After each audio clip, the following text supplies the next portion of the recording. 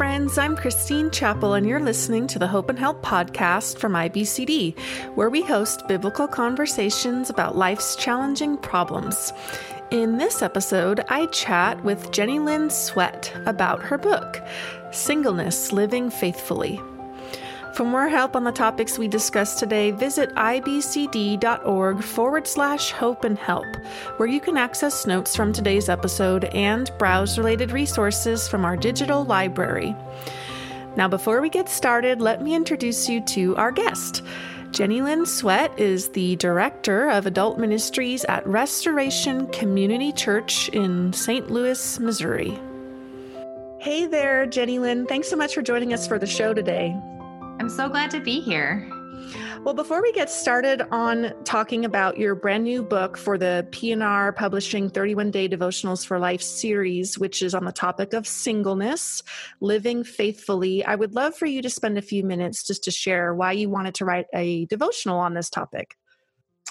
Yeah, so I am about to turn 40. I have never been married. And throughout my adulthood, really, I have been wrestling with being single. I've always wanted to be married. And that's something that, growing up, I didn't necessarily think I would get married, before college or right when I graduated, but thought that, probably by the time I'm like 25, I'll be married. And that was kind of what I felt prepared for by what I had been taught growing up in the church. And so as I got into my 20s and, was not getting married, as the Lord was not bringing that about, really started to have questions about singleness, really started to look for guidance on singleness, even as more and more of my friends were getting married, even as typically the pastors that I sat under, the mentors that I had and good friends that I had were people who had been married and many of them married from a young age. And so I really felt a lack of resources and guidance and help on the topic of singleness. And so that's something that the Lord had really placed a burden on me over the past several years to write and talk and be thoughtful about singleness. And so when P&R offered me the opportunity to write a book on singleness for this series, I was so encouraged, first of all, that they saw the need for a book on this topic in the series, and was really eager to offer my contribution and being able to apply some of the writing and thinking I'd already done on the topic to this format. Yeah, I really enjoyed reading this particular book, and I appreciated the statement you made right in the introduction. You say, no one ever mentioned the possibility that marriage may not be on the near horizon. Being single was effectively just the period of waiting and preparing to find a husband and get married. And then you go on to say that sometimes your singleness felt like a problem that needed to be solved or even a disease that needed to be cured. Your honesty and transparency in just kind of describing what the experience of singleness is, I thought was just, I really appreciated it. I really appreciate you sharing in that way. And I think that it helps the reader. At least it helped me, even though I have not experienced singleness. But I know people who have, and I think that just your tone and approach just is engaging and empathetic for the person who is walking through that. So thank you so much for writing it in that way. Now, I want to have us take a look because you begin the devotional by opening up on the topic of identity. And you write, quote, "When my married peers find so much of their identity in being spouses and in many cases parents, it can feel hard to know who I am or where I fit." So why is the topic of identity an important one to consider when discussing singleness? I think that the topic of identity is an important one to begin with for really anything that we are talking about in the life of a Christian. I think that is the starting point for all of us, is reminding ourselves of who we are in Christ. But I think especially with the topic of singleness, there can be a real difficulty in knowing, how do I identify myself? How do I talk about myself, especially when I'm in community with a lot of people who are married, who are parents? Frequently, when I am talking to new people at church, one of the first questions that they ask me is, oh, so where's your husband? Or are those your kids? And, conversation kind of gets stalled when I say that I do not have a husband or that those are not my children. And so I think, especially as we continue into adulthood and the years go by, it can be harder to know, how do I interact? How do I engage with people who identify themselves so much by who they're married to or who they parent, when I don't have that identity marker? But that is to forget that really we all have the same common identity as children of God, and that is what is most important about who I am. That is what will never change about who I am, even as other aspects of my identity will change throughout my life, of what my job title is, or where I live, what team I cheer for. Those kinds of things will change throughout life. The nicknames that people who know me have for me will change. And even for those who are married, they were not always a husband or wife. And for many, they will once again not be husband or wife if they lose a spouse to death or to divorce.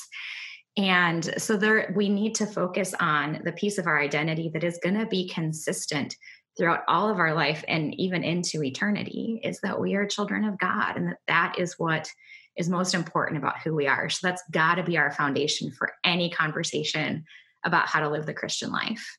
Yeah, I appreciate you just mentioning the fact that, and I remember having a conversation with someone, but I don't remember who it was, but someone who had been a widow. And I think that she had mentioned, when you are married, and especially if you have been married for a really long period of time, it doesn't really come onto the radar to think that you may end up being the surviving spouse and having to then again enter into a period of singleness where maybe you haven't had that in decades.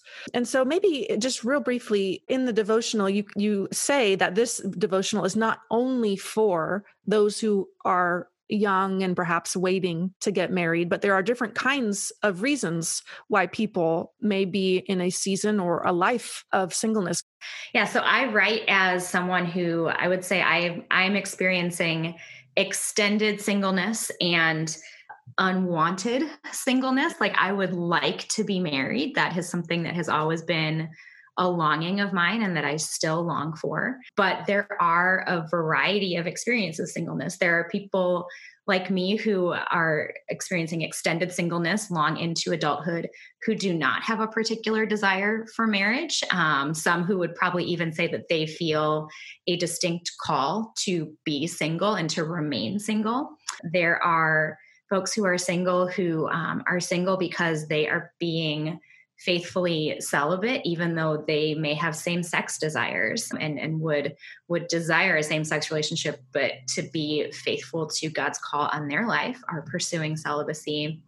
There are also those who have been married and are single again by either by death or by divorce. And something that I think we don't really want to think about is that in the case of any marriage, one spouse is going to be single again for some length of time. So, some spouses, there may be that mercy if they die in close succession to one another, but there's still going to be for one of those spouses a time of wrestling with what it means to be a widow or a widower.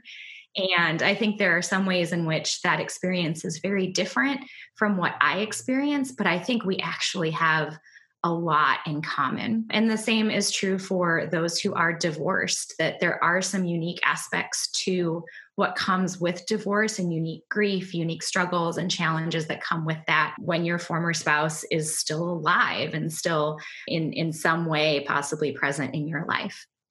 But there is a lot of commonality there still. I also would love to invite you to share, and you asked the question of the reader to reflect on this in the book. So I was going to take your question and turn it on you and have you answer it. But you asked, and so I would like to ask you, what are some platitudes related to your singleness that have been frustrating or harmful to you? Yes, I think the ones that are most difficult for me are, I hear often things along the lines of you deserve to be happy, or God wants you to be happy.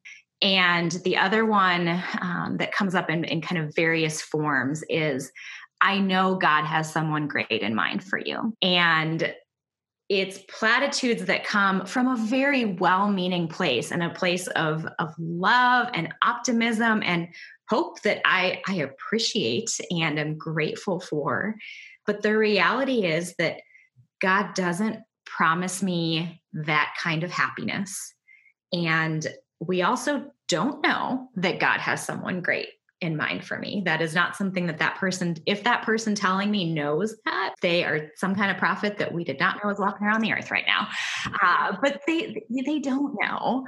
And to say that and to speak that, even though it's out of love, is not actually pointing me to the truth of how God is working. And that is what I need from people. I need truth, and I need love, and I need hope and optimism, but I need truth more than those platitudes. So alternatively then, what does God offer to singles instead of platitudes?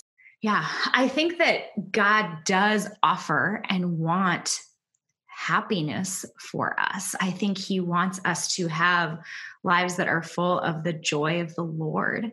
And I think that looks different for each of us, and that looks different in each season. And that doesn't mean that life is going to be sunshine and rainbows, but that means that as we see him work, as we see him provide, as we sense and are assured of his presence with us and his love for us, that we experience that joy of the Lord. And that is something that, even though we are promised hardship, we are promised that suffering will be a part of this life, we know that the joy of the Lord is our strength in that.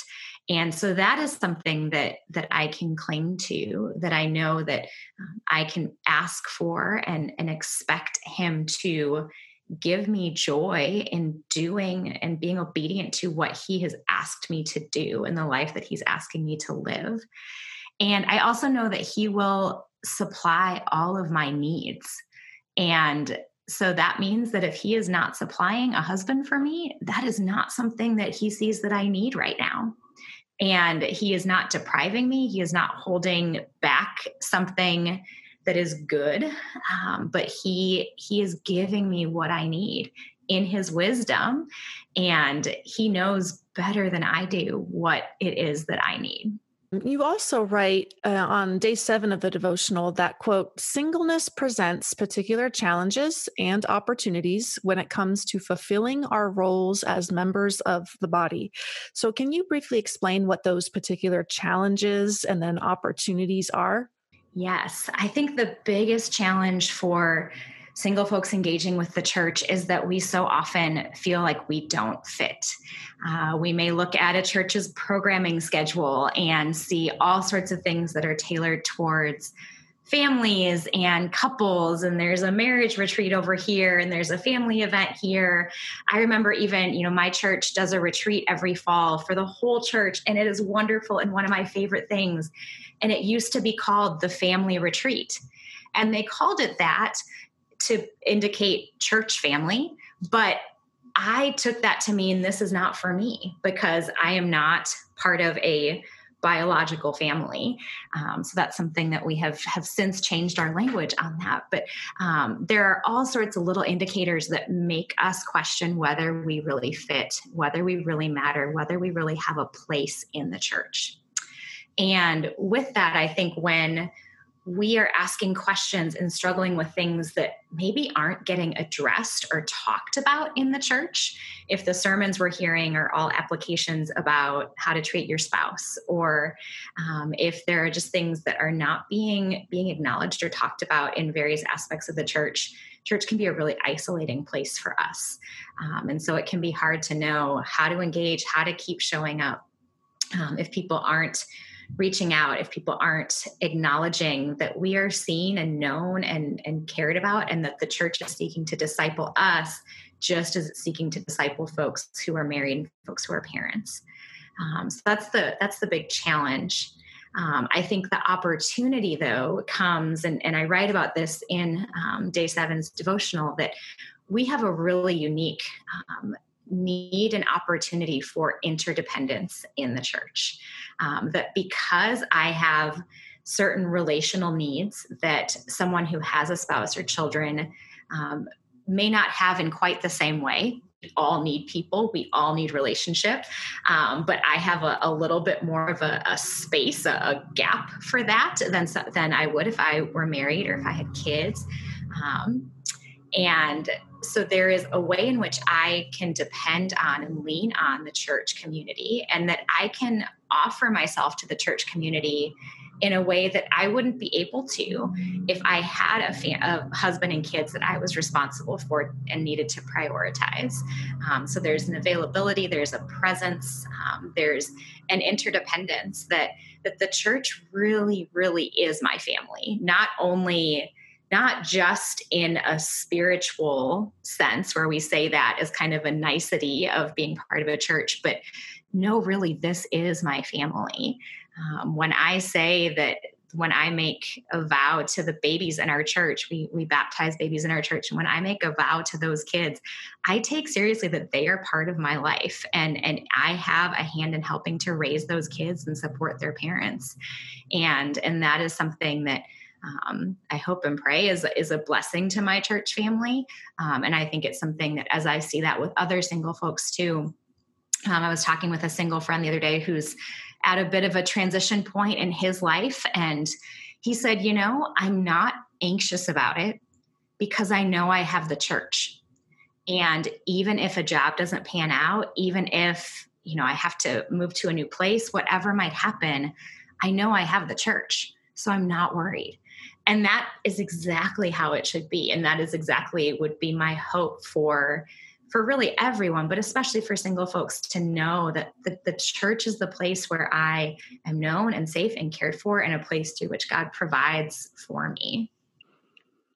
Yeah, that's just so key. I'm really thankful that you included the opportunities and not just the challenges, because I know just even in today's church culture, there's a lot of talk about the tendency to be consumers, so to say that we belong to a particular church, but in reality, we're more consuming from the church than contributing to it. And so I appreciate that you offer that perspective of, there are contributions that every part of the body of Christ, and every part is necessary, right, in order to function well. You talk about that in the devotional. And so, just that gentle reminder for those who are walking through a season of singleness, that they are still needed. They have value to contribute.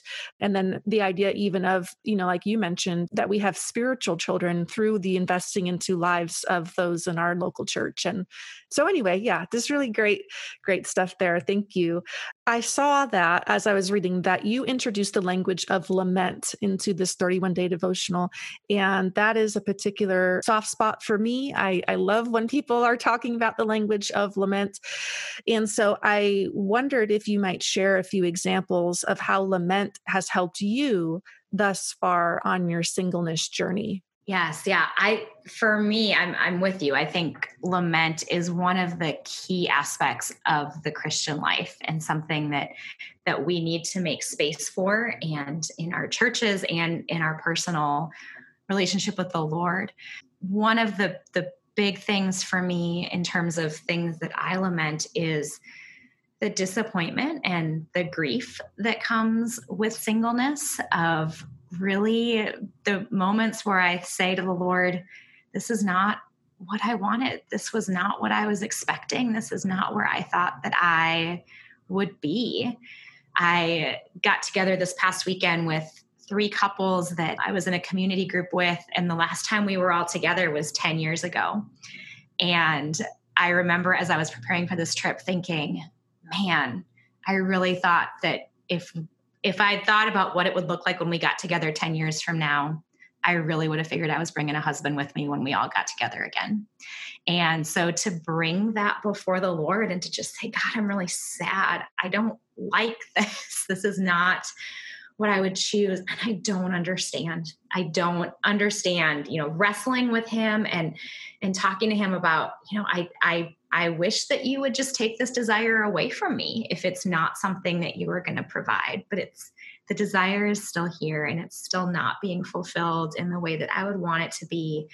And so really just being honest about that before the Lord, pouring out my heart to him. I love that scripture gives us that language of pouring out our hearts before God, of all of my longings are before you, and letting him know that and see that. And sometimes then just putting it there. That is all it is just putting it there, talking to him about it. And it doesn't necessarily make it feel better. It doesn't make it go away, but it is better to be talking to him about it and to be putting that in front of him than for me to be trying to hide it or bottle it up or numb it away.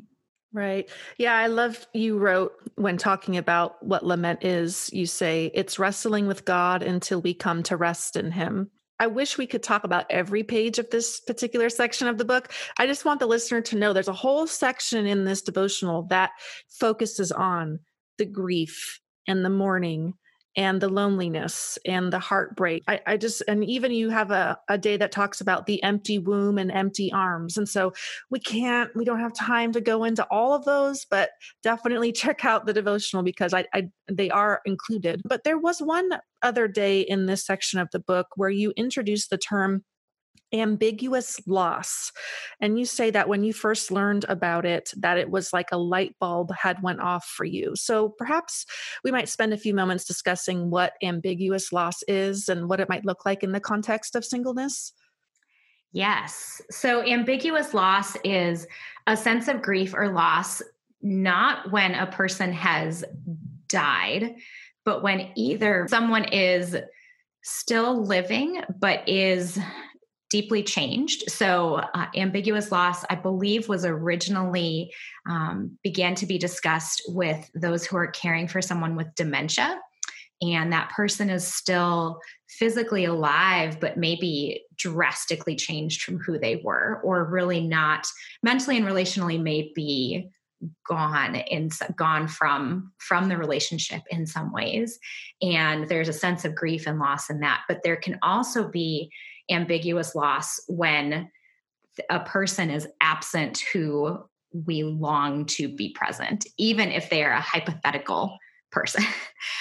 So that there actually is a sense of loss for me in not having a husband, even though I have never had a husband. There's that sense of grief over the empty seat at the table.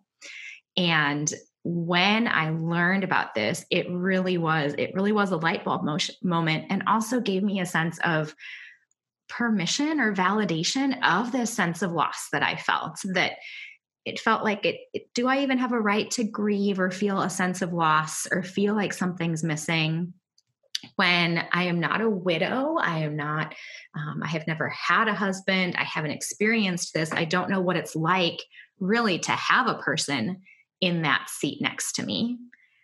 But ambiguous loss is that grief that comes with the empty seat.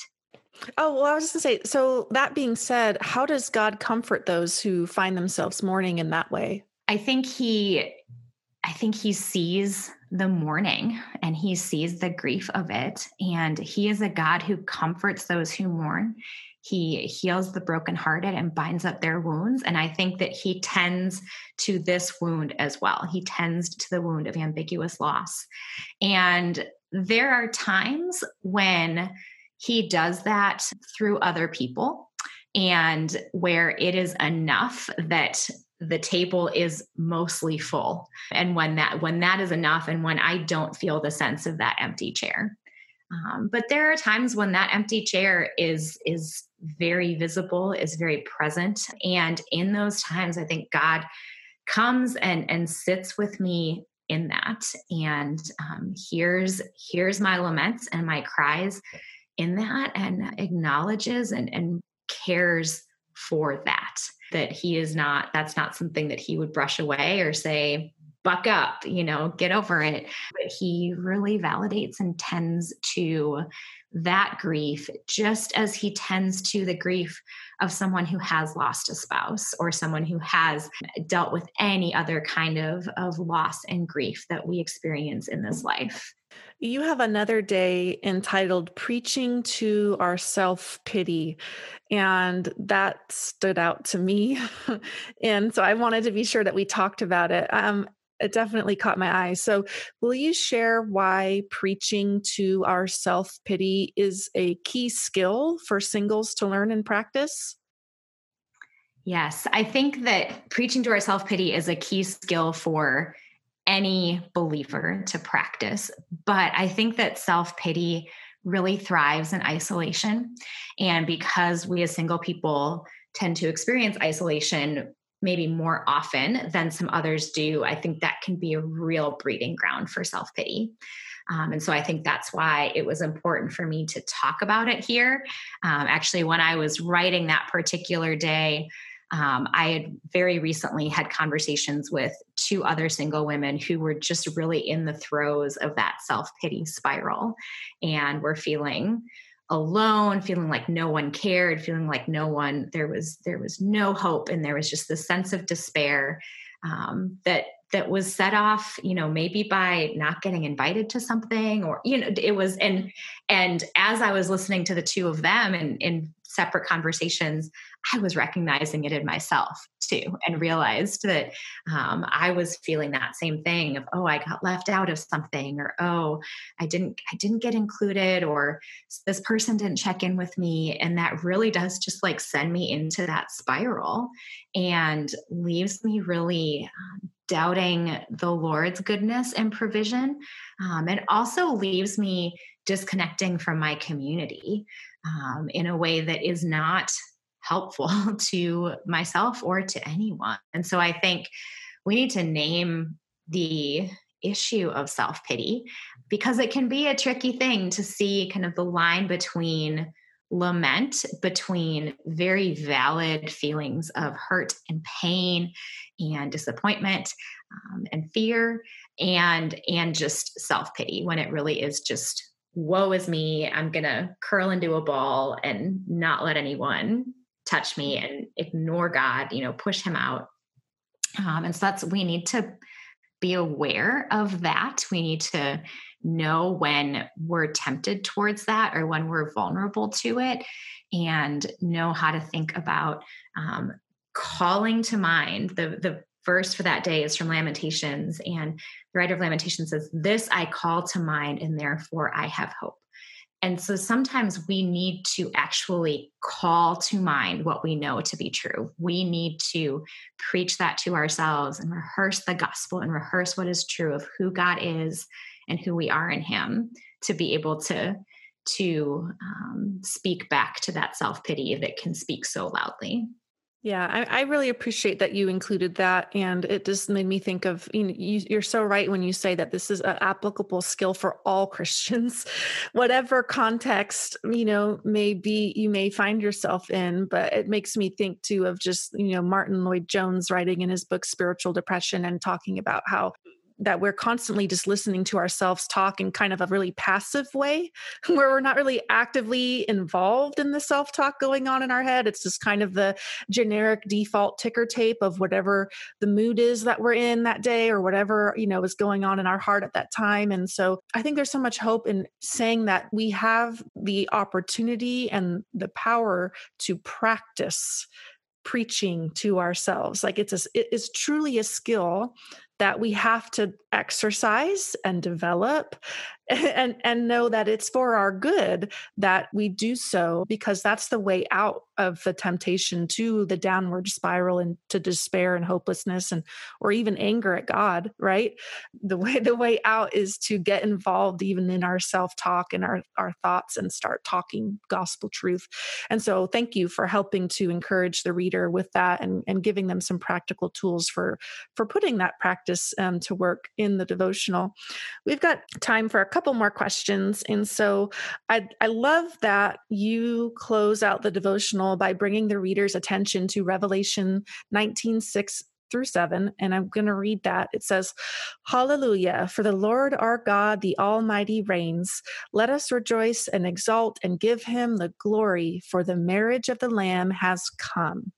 How does this scripture offer hope to the single Christian man or woman?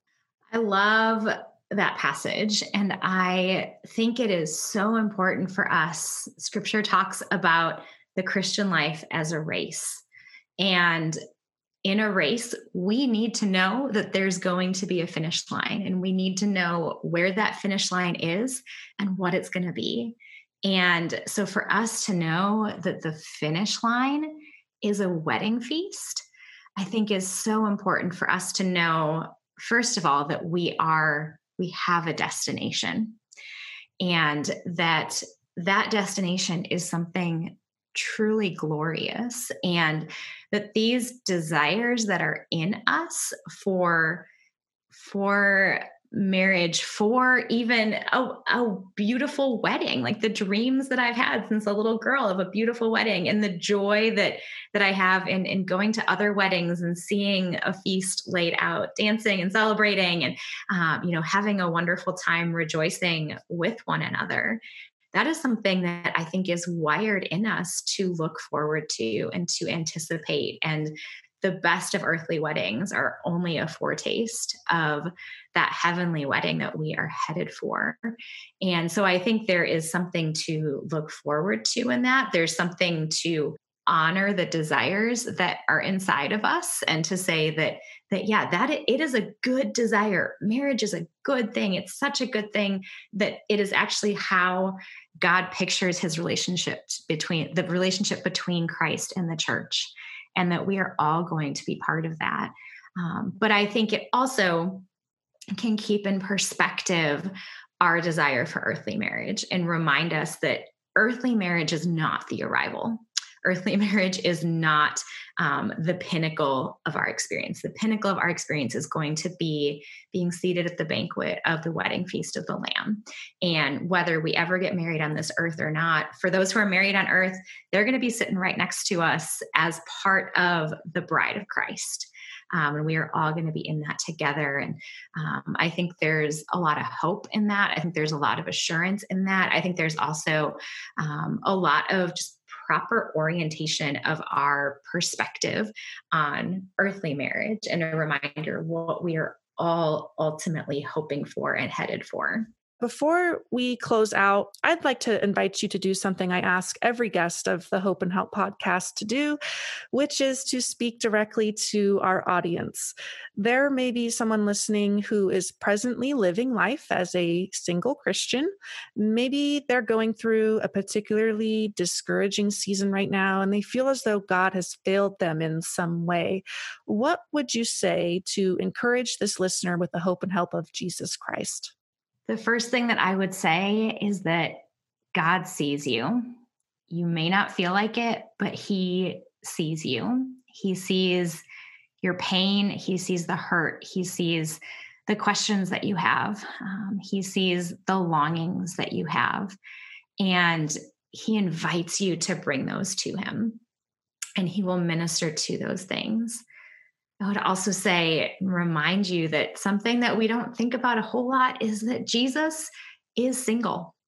And Jesus is someone who walked this earth and lived as a single man, and knew friendship and knew close relationships with brothers and sisters. And we can look to his example in that. But he's also someone who knew longing, who knew lament, who cried out to God, feeling forsaken even by his own heavenly Father. And Jesus is waiting with us even now for his own wedding, as we just talked about, his wedding to his bride. He is waiting with us right now for that day to come. And so God sees what you're going through. He sees your heart. He sees your questions. He sees your loneliness. And Jesus is with you in that. And I say that even to single women, because I think there's ways that we as women, it can take a little bit more work for us to think about how Jesus identifies with us. But dig into scripture, spend time with the Lord, spend time being honest with him. Even if you feel like he's failed you, you can tell him that he can take it. And then rest in knowing that he is listening, he sees, he's providing for you. And then begin to look around at the spiritual family that he's placed around you and the things that he is inviting you into in this place, in this season, ways that you have opportunities to be anxious about the things of the Lord, as Paul says, be investing in relationships, be serving and caring for others, and let them do the same for you. Awesome. Thank you so much for those words of encouragement. I would love to let the listener know that if you are interested in learning more about Jenny Lynn's book, Singleness, Living Faithfully, you can scroll down to the show notes, click the link there in the description, and that will take you to a page at IBCD's website where you can access all of that information. And Jenny Lynn, I've totally forgot to ask you this in the pre-show chatter, but if there is someone who is interested in learning more about you and your ministry, do you have a website or anywhere where they can go to connect with you online? I do have a blog where people are welcome to check that out. It is carefullychosen.wordpress.com. So encourage, and there's some more of my writing, and you can see I've been tossing around things about singleness for several years now, and I've got some other resources and favorite other books and articles on singleness compiled there as well. Awesome. Well, thank you for generously sharing that, even though I did not prepare you to. So thank you for that. Well, all right. This was such a great conversation. I'm so thankful to have learned about you and your ministry and this book in particular. And I'm just grateful for you joining us for the show today. So thanks so much for sharing with us. Absolutely. It was wonderful talking with you, Christine. Thanks for your great questions. Before we let you go, I'd like to remind you to visit ibcd.org/hope and help. There you can check out the show notes from today's episode. If you enjoyed today's conversation, why not subscribe to the podcast? That way you'll be notified when new episodes release. Also, please don't keep the Hope and Help podcast a secret. If you know someone who could be encouraged by listening to this episode, please do them a favor by sharing it. Thanks so much for listening to today's show. Be sure to join us next time on the Hope and Help podcast.